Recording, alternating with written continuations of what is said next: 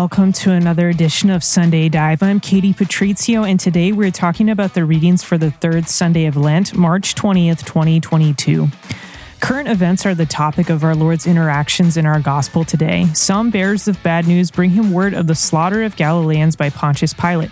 Reading the hearts of his interlocutors, Jesus warns that the tragedy was not brought on by victims' sins, and that if his listeners do not repent, the same tragedy will befall them. We'll take a cue from Cyril of Alexandria, who sees deeper meaning in the image of blood mingled with sacrifice, and will make the case that the figure of the vine dresser is none other than Christ himself.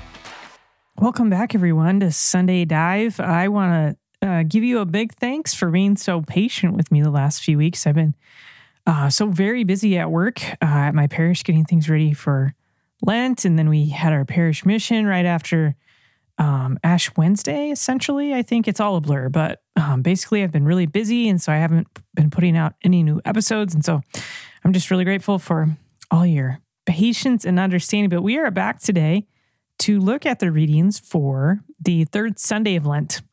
And the readings for the third Sunday of Lent put us in Luke chapter 13, verses 1 through 9. So let's begin as usual, reading our gospel together. I'm reading from the Revised Standard Version. There was some present at that very time who told him of the Galileans whose blood Pilate had mingled with their sacrifices. And he answered them, "Do you think that these Galileans were worse sinners than all the other Galileans because they suffered thus? I tell you, no. But unless you repent, you will all likewise perish. Of those 18 upon whom the tower in Siloam fell and killed them, do you think that they were worse offenders than all the others who dwelt in Jerusalem? I tell you, no. But unless you repent, you will all likewise perish." And he told this parable. A man had a fig tree planted in his vineyard, and he came seeking fruit on it, and found none. And he said to the vine dresser, "Lo, these 3 years I have come seeking fruit on this fig tree, and I find none. Cut it down. Why should it use up the ground?" And he answered him, "Let it alone, sir, this year also, till I dig about it and put on manure. And if it bears fruit next year, well and good, but if not, you can cut it down." Luke chapter 13, verses 1 through 9, our gospel here for the third Sunday of Lent. And we find ourselves, again, I always like to situate our readings in their broader context. And so, as many of the gospels are, Luke can be divided up into sections, all right? And today we find ourselves in the central section of Luke's gospel, which scholars will say begins at Luke chapter 9, verse 51, and goes all the way to chapter 18, verse 34. In fact, up to this point in our gospel, or up to chapter 9, verse 51, I should say, the beginning of that central section of Luke's gospel, up to that point, Luke's gospel has been following closely Mark's gospel, okay?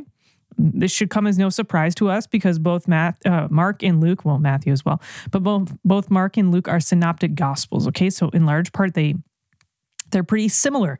And so Luke's gospel follows closely Mark's gospel until we get to chapter 9, verse 51.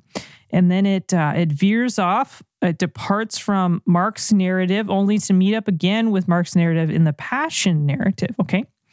And so this chapter 9, verse 51 is a pretty important section, and it goes, as I said, to chapter 18, verse 34. And we can just note real quick that verse 51 of chapter 9, which is the first verse of this, what scholars will call like the central section of Luke's gospel, that verse sets the tone for the whole central section. So what happens at chapter 9, verse 51 of Luke's gospel? The evangelist tells us that Jesus set his face to go to Jerusalem, okay? Jesus set his face to go towards Jerusalem. Up to this point, Jesus has been crisscrossing Galilee for much of his ministry and been focusing his efforts there. But at chapter 9, verse 51, he's going to set his face to Jerusalem. He's going to begin traveling toward Jerusalem. And it's no surprise then that this central section of Luke's gospel, chapter 9, verse 51 through chapter 18, verse 34, is focused on Jerusalem. And this is what we find here in our gospel, Luke chapter 13, verses 1 through 9. Interestingly enough, our gospel here also forms the beginning of the heart of the central section. So like we have Luke's gospel as a whole, then we have the central section of Luke's gospel, chapter 9, verse 51 through chapter 18, verse 34. And then within that, in the very center, we have Luke chapter 13, and verses 1 through 9 kicks off the heart of Luke's gospel, if you will, okay? So Jesus has set his face to Jerusalem. He's turning his attention to Jerusalem. He shall not be dissuaded from going to Jerusalem, because in Jerusalem he's going to accomplish that for which he was sent. But in Jerusalem, the Lord also wants his efforts to bring about fruit, right? And this is kind of the theme in some ways of our gospel here of Luke chapter 13, verses 1 through 9. So we find ourselves, again, I always like to situate our gospel if we can, in its broader context. We find ourselves at the heart of Luke's gospel, all right? Jesus setting his face towards Jerusalem, and he's doing that insofar as he wants to go there to accomplish his passion, but also Jerusalem is important to his heart. He wants to redeem Jerusalem, right? He wants to bring about fruit in Jerusalem. And this is a large part of what he is going to address in his gospel here in our pericope. So verse 1 here, just at the very beginning, it's translated in the Revised Standard Version as saying, "There were some present at that very time who told him of the Galileans whose blood Pilate had mingled with their sacrifices." Now, that first introduction of verse 1 can also be translated, "Some had just arrived." Okay, so that would read, "Some had just arrived who told him of the Galileans whose blood Pilate had mingled with their sacrifices." So there's almost like a breaking news segment going on here, right? And this is interesting for our gospel, because we are so influenced by current events, especially in the world we live in today with the information age and constant notifications on our cell phones, and just up to the minute, up to the second, sometimes it even feels like news. And so this is an interesting gospel for us, because we have Jesus being brought like breaking news, and then also himself bringing up like a current event, right? The tower at Siloam. And how does our Lord address these things? This can kind of form the background of our gospel meditation here today. It's not a huge thing that I'm going to dive into, but we can certainly take Luke chapter 13, verses 1 through 9, or at least verses 1 through 5, and ask ourselves, how does the Lord handle breaking news? How does the Lord handle current events? You'll notice that he doesn't seem to be all that distressed by them. And no surprise, of course, but we always want to imitate our Lord in everything. And so if he is not distressed by the current events and the breaking news, then neither should we be, okay? So some had just arrived who told him of the Galileans whose blood Pilate had mingled with their sacrifices. What is he talking about? Now, nowhere else in extant ancient literature do we get an account of this slaying of Galileans by Pilate. However, this episode, this brief description of this episode, is actually very consistent with other information that we have about Pontius Pilate. So, for example, we can just briefly look to Philo, this ancient testimony, right, of Philo.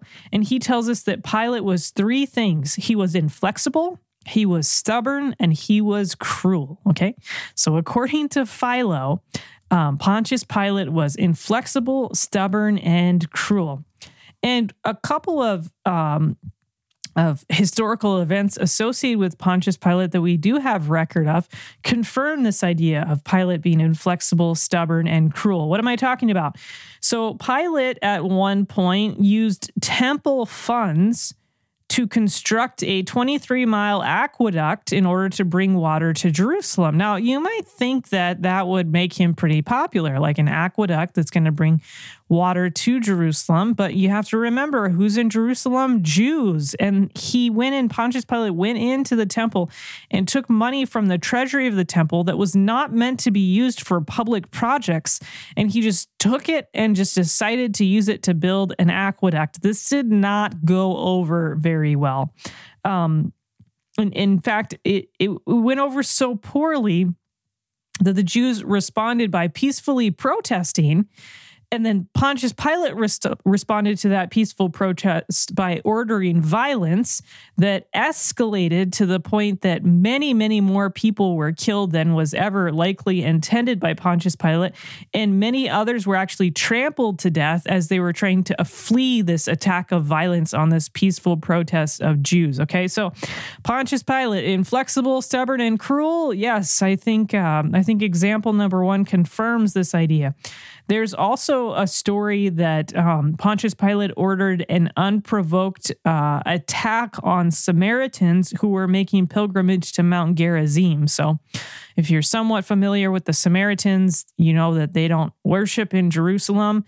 If you remember back to the story of the woman at the well, she brings up the temple in Jerusalem. And, why do your people say that you have to worship in Jerusalem? And what does Jesus say? He says that the time is coming when you will worship neither on this mountain nor on another mountain. You will worship in spirit and truth. Okay, anyways, side note. So the Samaritans don't worship in Jerusalem. They worship on Mount Gerizim. And there's this group of Samaritans who is making pilgrimage to Mount Gerizim. And all we know is that they did not provoke any sort of attack, and yet Pontius Pilate launches an attack on them.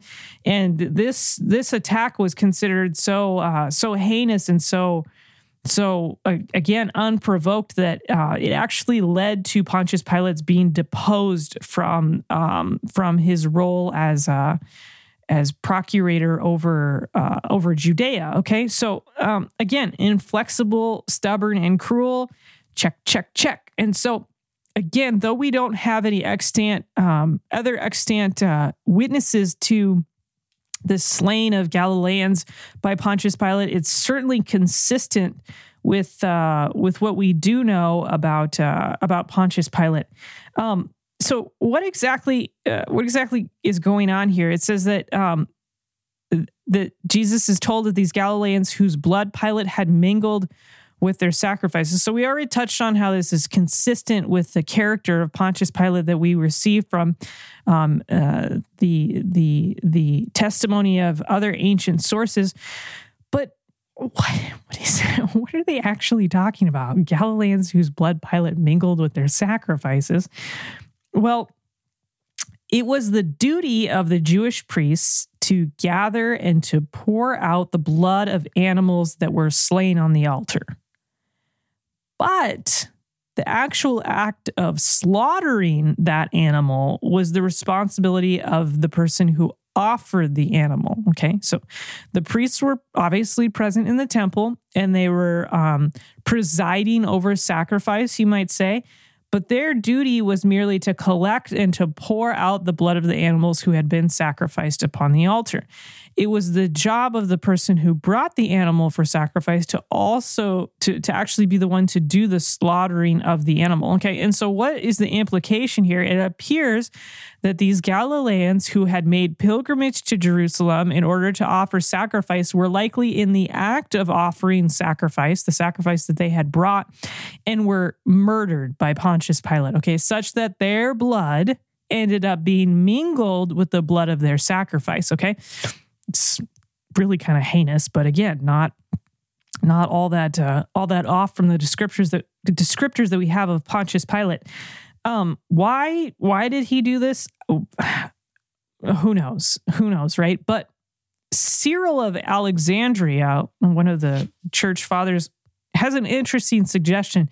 He suggests that perhaps Pilate had asked these men making sacrifice to make some sacrifice on behalf of either himself or on behalf of the emperor or on behalf of the Roman people. which this was not entirely unusual, okay?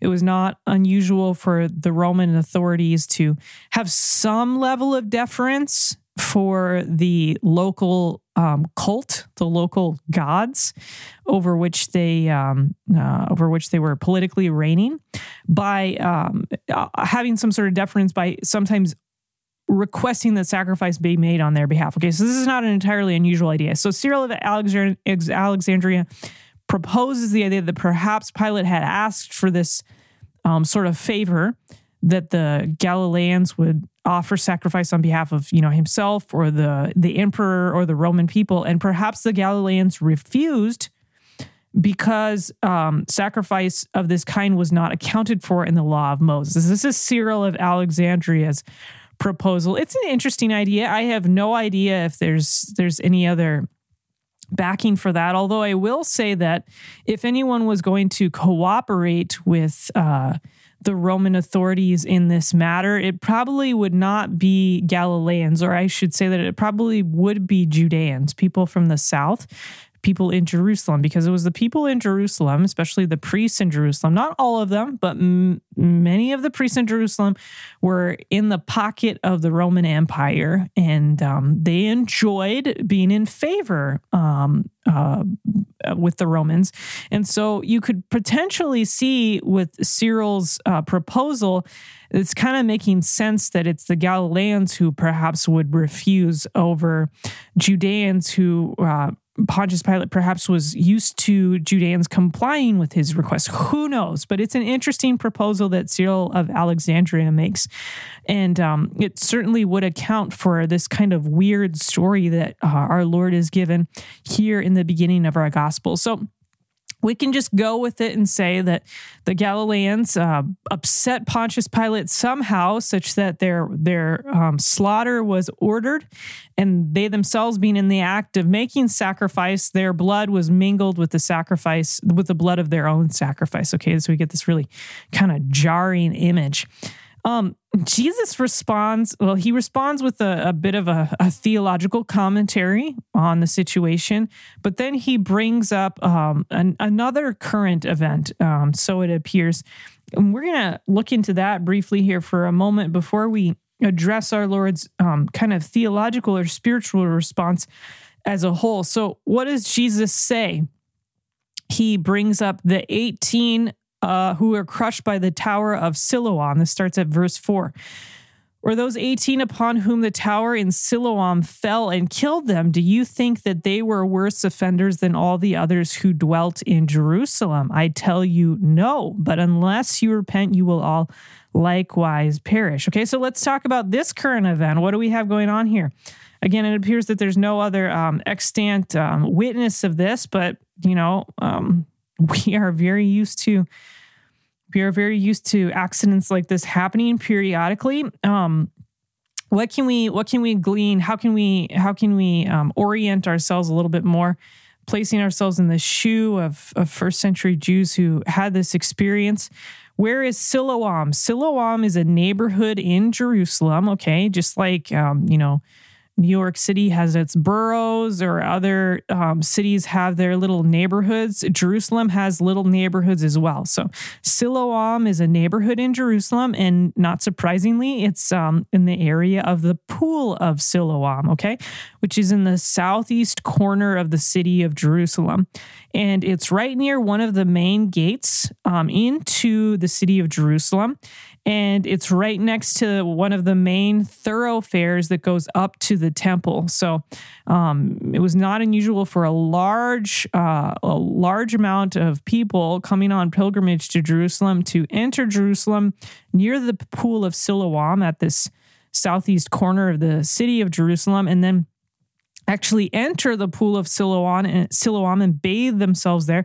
Remember, if you've remember from other podcasts, it was really important for the Jews to ritually purify themselves, especially when they were coming into the holy city of Jerusalem. So it's not surprising that we have a ritual bath right at one of the main gates coming into the city of Jerusalem. It's also not surprising that it was a big bath. Okay, it's essentially like a swimming pool, like that size of a bath. Okay, so that large amounts of people who were entering the city through the gate near Siloam could enter into this ritual pool, bathe themselves, and then just take the main thoroughfare north up to the south side of the temple, where the main entryways into the Jerusalem temple were located. Okay, so you'd come into the city from the southeast, you'd bathe at the pool of Siloam, and then you'd get back on the main thoroughfare,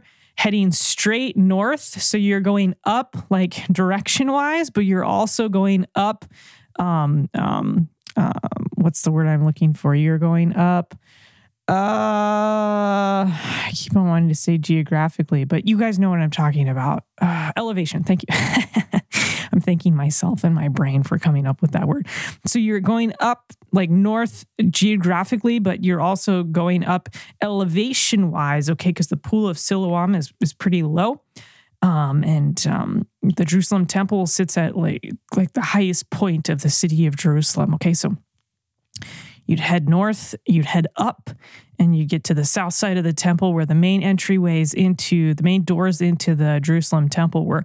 Okay, so just in some ways, some people would be like, that was totally irrelevant information for me, Katie. And I appreciate people like you because you just need the basics. And so if I just bored you for 2 minutes, I apologize. But I am one of those people that is fascinated by these little details, clearly, because I'm always giving them to you. So hopefully you don't mind.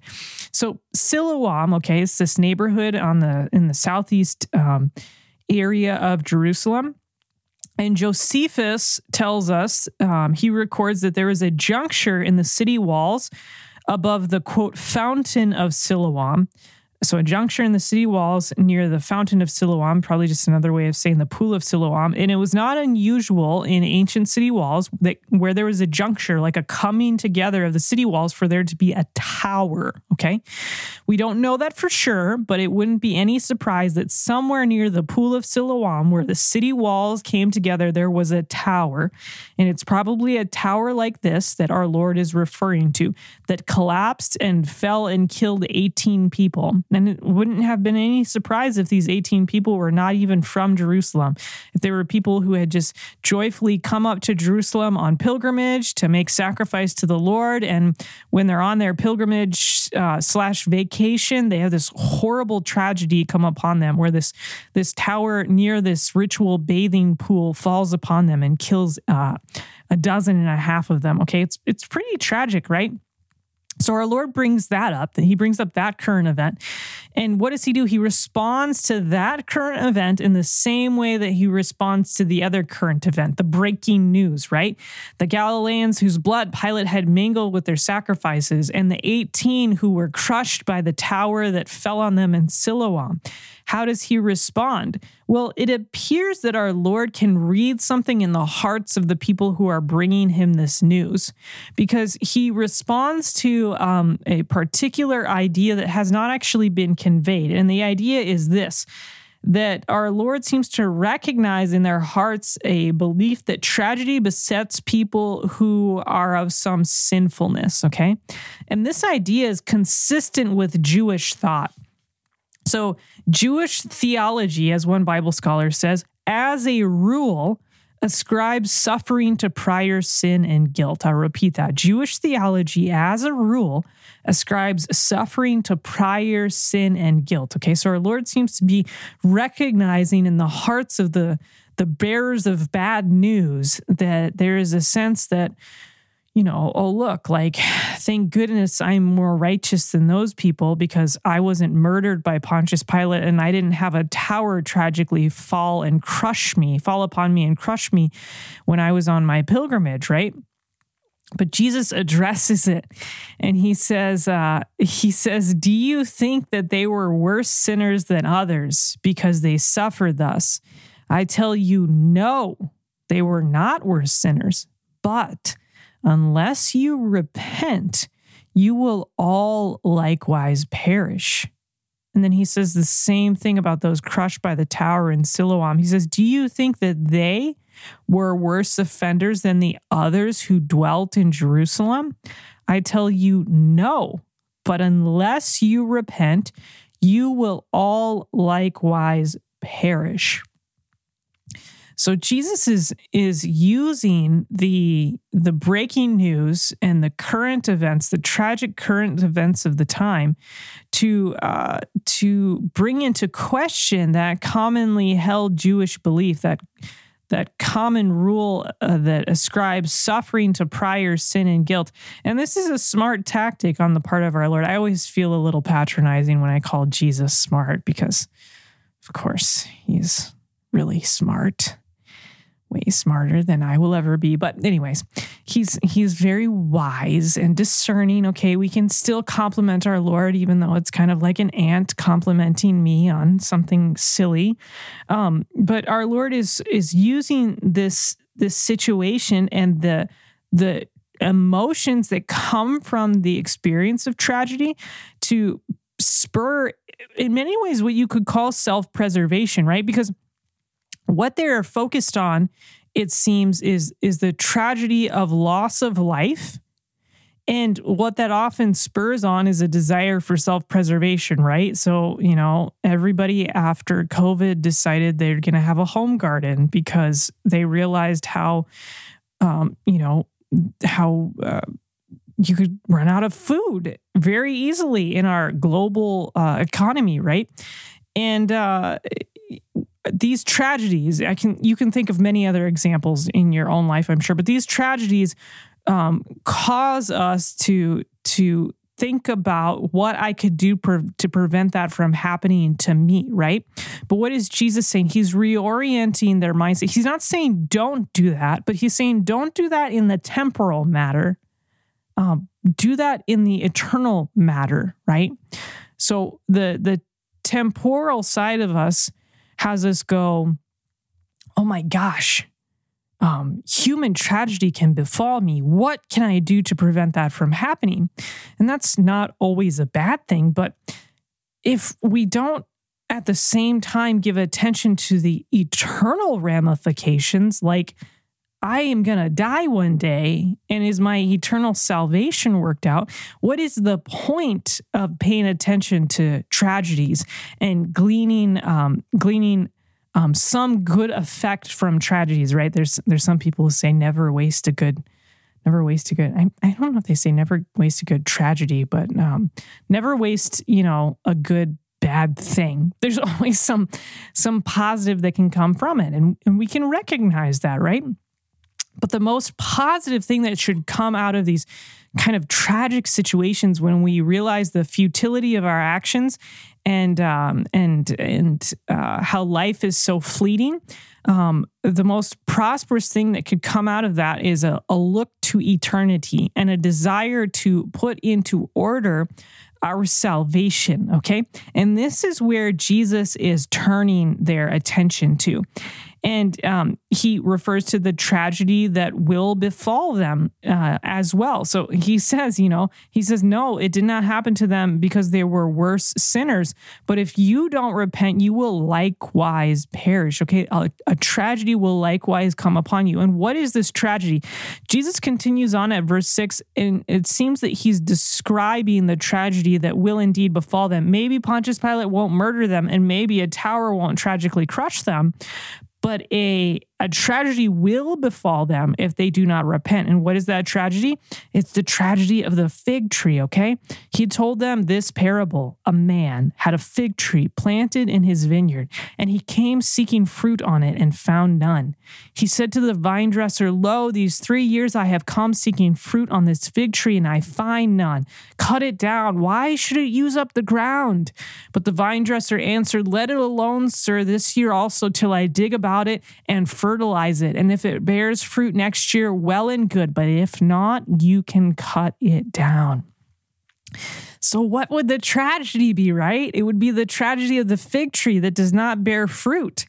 And any good vineyard owner is not going to sit there and watch a dead tree just take up good space and good soil.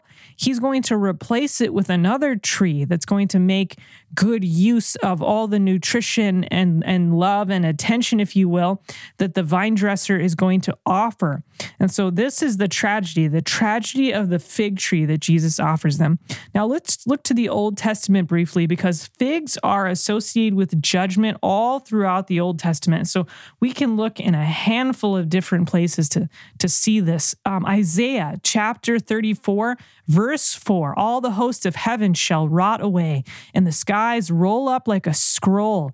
All their hosts shall fall as leaves fall from the vine, like leaves falling from the fig tree. Okay? Jeremiah chapter 29, verse 17, thus says the Lord of hosts, behold, I am sending on them sword, famine, and pestilence, and I will make them like vile figs, which are so bad they cannot be eaten. Hosea chapter 2, verse 12, and I will lay waste her vines and her fig trees, of which she said, these are my hire, which my lovers have given me. Also, Hosea chapter 9, verse 10, like grapes in the wilderness, I found Israel like the first fruit on the fig tree in its first season. I saw your fathers. Joel chapter 1, verse 7, it has laid waste my vines and splintered my fig trees. And finally, Micah chapter 7, verse 1, woe is me, for I have become as when the summer fruit has been gathered, as when the vintage has been gleaned. There is no cluster to eat, no first ripe fig, which my soul desires. All right, so what do we have? Like 6 quotes there right off the bat from the Old Testament, connecting the image of the fig tree with judgment. And interestingly enough, we can even go all the way back to the beginning of the Old Testament, to Genesis, right? And if you recall, Adam and Eve sin, they become aware of their nakedness, and they clothe themselves with leaves from a fig tree. Okay, interesting. Jesus himself, so Jesus offers this parable of the fruitless fig tree, right, here in Luke chapter 13. But there's another story of a fruitless fig tree in the Gospels, and it's a real life story, right? It's not a parable, it's real life. So at both Matthew 21 and Mark 11, we hear Jesus encountering this fig tree by the wayside. He goes to it in order to get fruit from it and recognizes that it has no fruit. And what does he do? He curses the fig tree and it withers. Whoa. If that's not an image of judgment, I don't know what is. Okay, so all throughout the Old Testament and even in the Gospels themselves, fig trees are associated with judgment, okay? So let's look a little bit closer at our short parable here. So this man has a fig tree that he planted in his vineyard. He's come seeking fruit on it, and he's come for the last 3 years seeking fruit from the fig tree, but he finds none. All throughout those 3 years, he finds none. And so he tells the vine dresser to cut it down, but the vine dresser says, no, give me one more chance. And honestly, he's not even saying give me one more chance. He's saying, give the tree one more chance. I'm going to dig about it. And the RSV, you probably could tell when I first read it, says, I'm going to dig about it and put manure on it. The New American Bible puts it a little more subtly. He says, we're going to fertilize around the tree. I love that. But I'm pretty sure the original Greek is actually just like straight up, he's going to put manure around it. Maybe even some places they translate it dung, okay? But we can be a little bit... we can be a little bit softer and say that the vine dresser is he's going to cultivate the land. I think that's what the New American Bible says. He's going to cultivate it and he's going to fertilize it, okay? And then if it bears fruit next year, awesome. But if not, then you can cut it down. That's what the deal that the vine dresser makes with the owner of the vineyard, okay? What is going on here? Well, some people think it's fascinating that the owner of the vineyard has come for 3 years and has been seeking fruit, but has not found fruit on the fig tree. Why? Because Jesus had his ministry that lasted 3 years as well, okay? And his ministry is winding down, right? He's set his face to Jerusalem, and this is the last chance, if you will, okay? And the other interesting parallel, if we continue kind of drawing this parallel, is that The last chance is in many ways associated with the cross. So we're going to take a few seconds to connect the dots, but we're going to get there. I'm going to pull in here James Edwards, who is a Bible scholar, and he has this to say, quote, "The gardener wants the tree to live and bear fruit, and he makes the more costly choice to allow for this possibility." Let me read that again. The gardener wants the tree to live and bear fruit, and he makes the more costly choice to allow for the possibility. Okay, right. So it would make more economical sense probably to just cut the tree down and plant a new one. But what James Edwards is saying is that the gardener, and this is also fascinating to consider, right? Because like, who is the first gardener? Adam. And who is the new gardener? Jesus. Who is Jesus confused for, mistaken for in his resurrection? He's mistaken for the gardener. Okay, so there's all these really subtle connections with the Lord. And this gardener is, instead of just starting over, he's gonna give it one last chance. And in giving it one last chance, he's going to make the costlier choice to allow for the possibility of fruit, right? And what is that costlier choice that our Lord is going to make? Well, in many ways, we can say it's the costlier choice for which he's going to Jerusalem altogether, right? It's the costlier choice of the cross. It's the costlier choice of redemption. I'll bring in Cyril of Alexandria here for a second because he notes this interesting idea. He notes that the bearers of bad news bring the story of the Galileans whose blood has been mingled with their sacrifices. And Cyril of Alexandria notes that Jesus says, if you do not repent, you will likewise perish. In other words, Cyril of Alexandria notes that what Jesus appears to be saying is, hey, if you don't repent, your blood also is going to be mingled with your sacrifice. Okay, so that's what Cyril of Alexandria says. Now, here's where I come in, and so I have much less authority, so you can take this or leave this.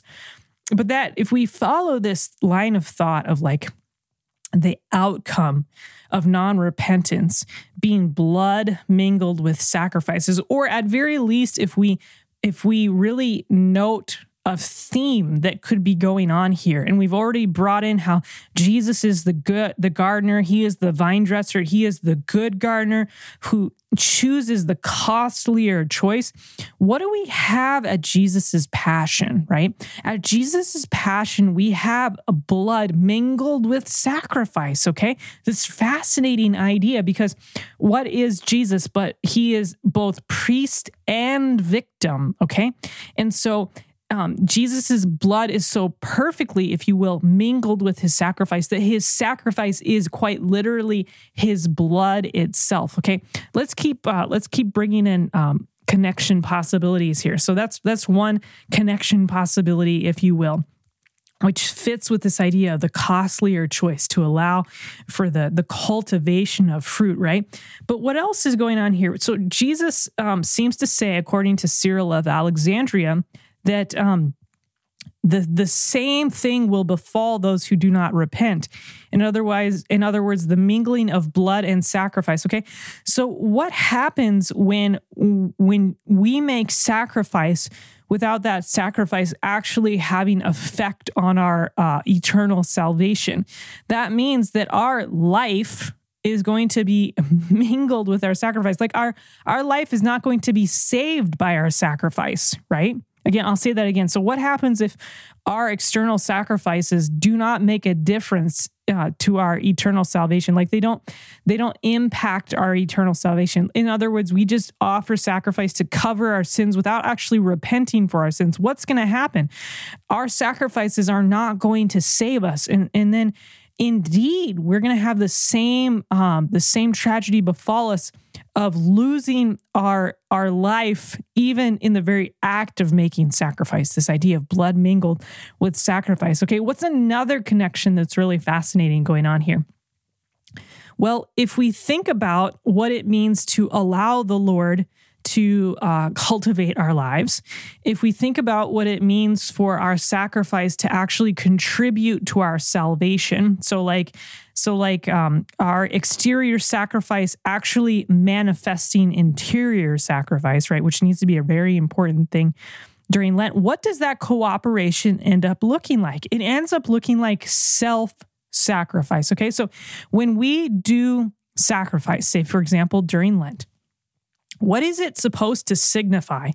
Or what is it supposed to manifest? It's supposed to manifest me laying down my very life, me laying down my will, me laying down those idols that I have, those attachments that I have, okay? And in that way, that sacrifice is actually going to help bring about my salvation because it's going to dispose me to receive the free gift of salvation from God, okay?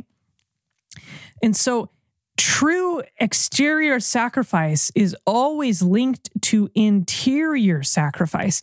And so interestingly enough, there's a way in which successfully allowing the master gardener to cultivate us means allowing our quote unquote blood to be mingled with our quote unquote sacrifices.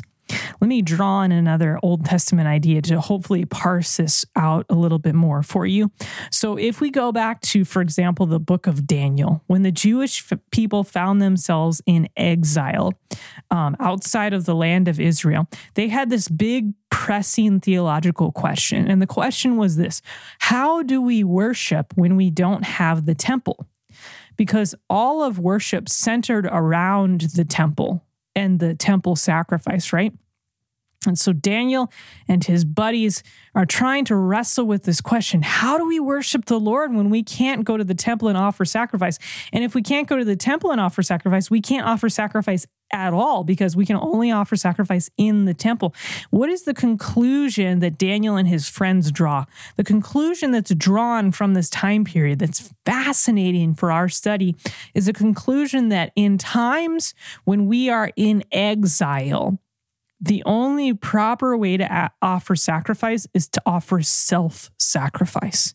This is why in the book of Daniel, you read about Daniel and his friends fasting, okay? Because they are offering themselves, unable to offer goats and lambs and birds, right, in the Jerusalem temple. They decide they're going to offer themselves. And this then becomes a model for the Christian life in the new exile, right? Upon when we are in the church that's on the earth, right? Traveling, pilgrimaging towards our final destination. We are in exile, and we find our sacrifice in exile is the sacrifice of ourselves. Okay, so if Jesus's costly choice is indeed the mingling of his blood and his sacrifice, then our acceptance of that cultivation, our docility to his cultivating the land around us and to his fertilizing the land around us, that docility, that openness manifests itself in our own blood being mingled with sacrifices, right? Our own exterior sacrifices manifesting our interior sacrifice, our own self-sacrifice becoming evident, okay? And this makes total sense because we are just called to follow Jesus in his own sacrifice, to follow Jesus to the cross. And so our Lord was himself both the priest and the victim. And so he gives us the ability to also be priest and victim, to lay down our very lives in sacrifice to the Lord God Almighty. This is how we are saved. This is how we repent, okay, of our sinfulness.